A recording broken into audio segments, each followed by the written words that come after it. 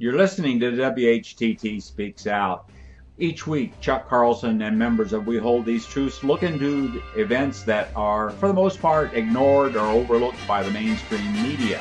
And we analyze these events. To get free and periodic updates to this program and our other interesting programs, be sure to enter your email address in the Subscribe to WHTT box on the right side of our website, WHTT.org. And now, ready, set, let the sparks fly.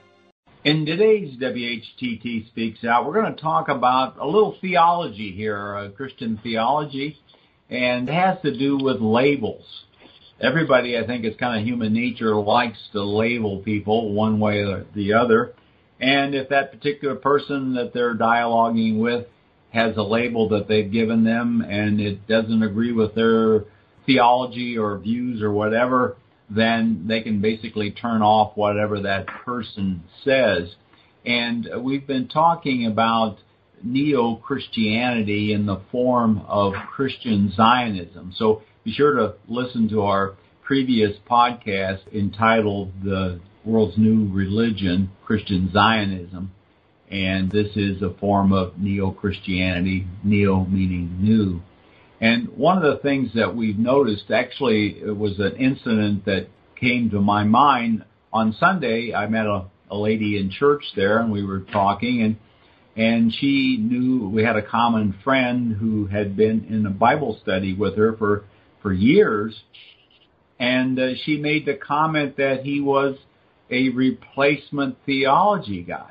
But otherwise, he was a very nice, friendly guy, but she threw this caveat in that he believed in replacement theology. So the question is, what the heck is replacement theology?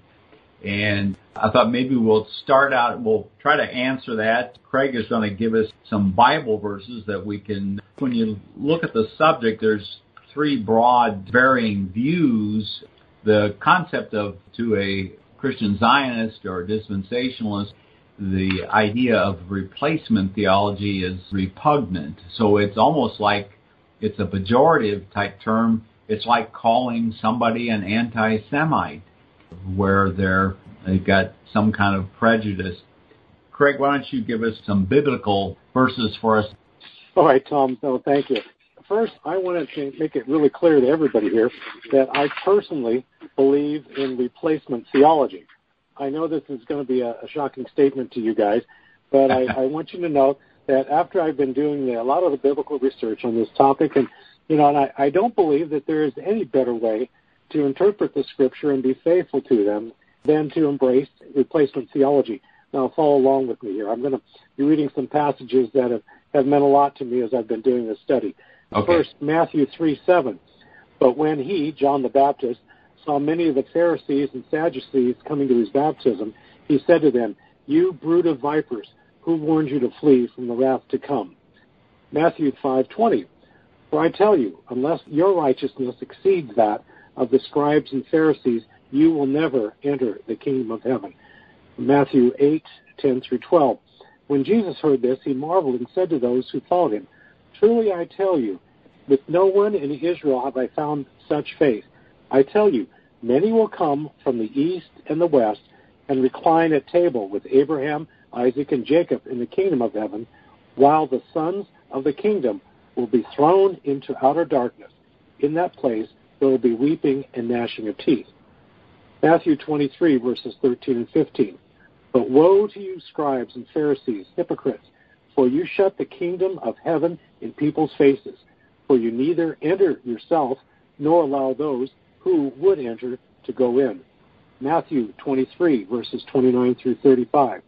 Woe to you, scribes and Pharisees, hypocrites!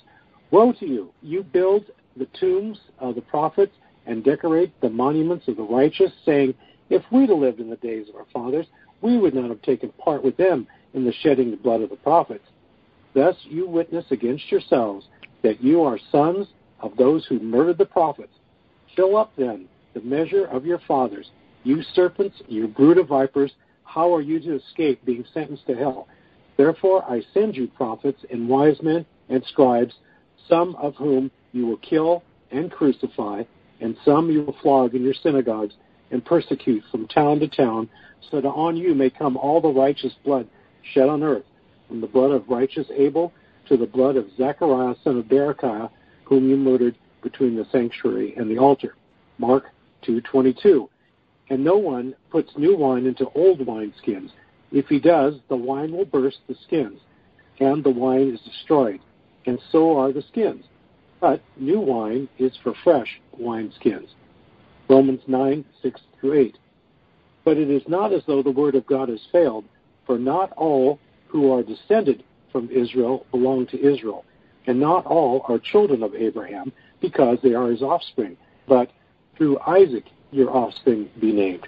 This means that it is not the children of the flesh who are the children of God, but the children of the promise are counted as offspring. Ephesians 3:4-6. When you read this, you can perceive my insight into the mystery of Christ, which was not made known to the sons of men in other generations, as it has now been revealed to his holy apostles and prophets by the Spirit.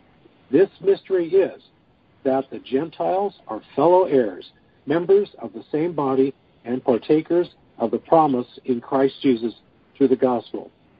Hebrews 10:5-10. Consequently, when Christ came into the world, he said, quoting from Isaiah here, sacrifices and offerings you have not desired, but a body you have prepared for me. In burnt offerings and sin offerings you have taken no pleasure. Then I said, behold, I have come to do your will, O God, as it is written of me in the scroll of the book. When Jesus said the above, you have neither desired nor had taken pleasure in the sacrifice of offerings and burnt offerings and sin offerings, these are offered according to law, he added, behold, I have come to do your will. He does away with the first order to establish the second. And by that will, we have been sanctified through the offering of the body of Jesus Christ once for all. 1 John 2:22-23. For who is the liar but he who denies that Jesus is the Christ? This is the Antichrist, he who denies the Father and the Son. No one who denies the Son has the Father. Whoever confesses the Son has the Father also. Last scripture, Revelation 2:9. I know your tribulation and your poverty, but you are rich, and the slander of those who say they are Jews and are not, but are a synagogue of Satan. So with all the scripture, I hope you can see why I've joined the following replacement theologians: John the Baptist, Jesus, Paul the Apostle, and John the Apostle. The theology that they all replaced was the corrupted Jewish rabbinic teachings of the first century, which were later codified into the Talmud and the Kabbalah. What they replaced those errant doctrines with was the truth and message of God's holy word. So, in a sense, yes, I'm a replacement theologian too. But, on the other hand, if by replacement theology one means that the church has replaced Israel as God's chosen people, I would have to reject that notion 100%. God rejected the corrupted Judaism in 70 A.D., but not until the believing Gentiles had been grafted in to that holy root of the historic people of God. Today's Christian Zionists use the term replacement theologian, like you said, Tom, as a pejorative term towards any Christian who disagrees with them, which to me is ironic, since the ones who have deviated from the historic Christian faith and have elevated the current state of Israel are these guys. They've elevated Israel to a place that has no basis in biblical Christianity. One writer that I've read recently has stated this about Christian Zionists, that they've elevated an opinion about end-time events to the point that that position supersedes the commands of justice, peace, and compassion. So there you go. Okay, well, thank you, Craig. That was well spoken. And, of course, we're dealing with some semantics here. I want to quote from Dr. Rob Dalrymple's book, These Brothers of Mine, A Biblical Theology of Land and Family and a Response to Christian Zionism. We've done an interview with Dr. Dalrymple and his book, and we would highly recommend it. And I think there's three different opinions, and Craig is saying he's in the replacement theology camp, but I think you're really more in the fulfillment camp here, But let me just read from Dr. Dalrymple's book. He's talking about, first, there is position that has become popular in the last century that sees a radical distinction between the Old Testament Israelites and the New Testament church. This viewpoint, which Richard Pratt terms separation theology, but is more commonly known as dispensationalism, understands Israel and the church as two separate people of God. In line of thinking, God has two different plans, one for ethnic Israel and another for the New Testament church. Israel is conceived of as the earthly people of God who are to receive an earthly land in the millennium and beyond. On the other hand, the church is the spiritual heavenly people of God, and they will receive a heavenly inheritance.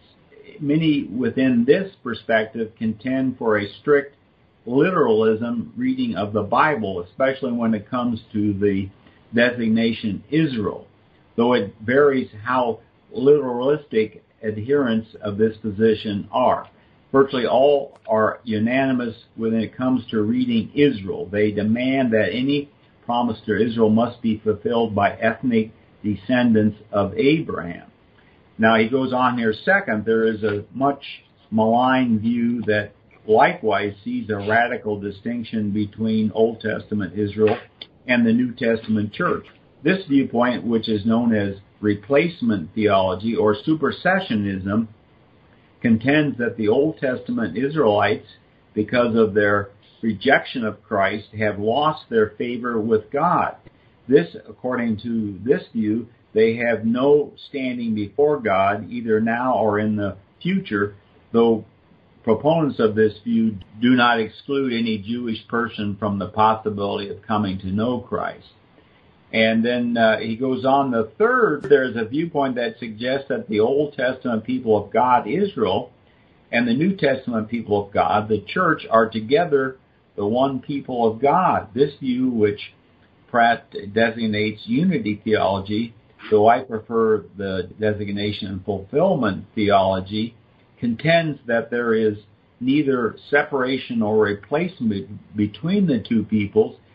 That is, the promises of Israel in the Old Testament are not abrogated, put aside, or annulled, but fulfilled in Jesus and extended to both Jews and Gentiles as the one New Testament people of God. This view stresses that the people of God have always been defined as those who are chosen by God and have faith in Him.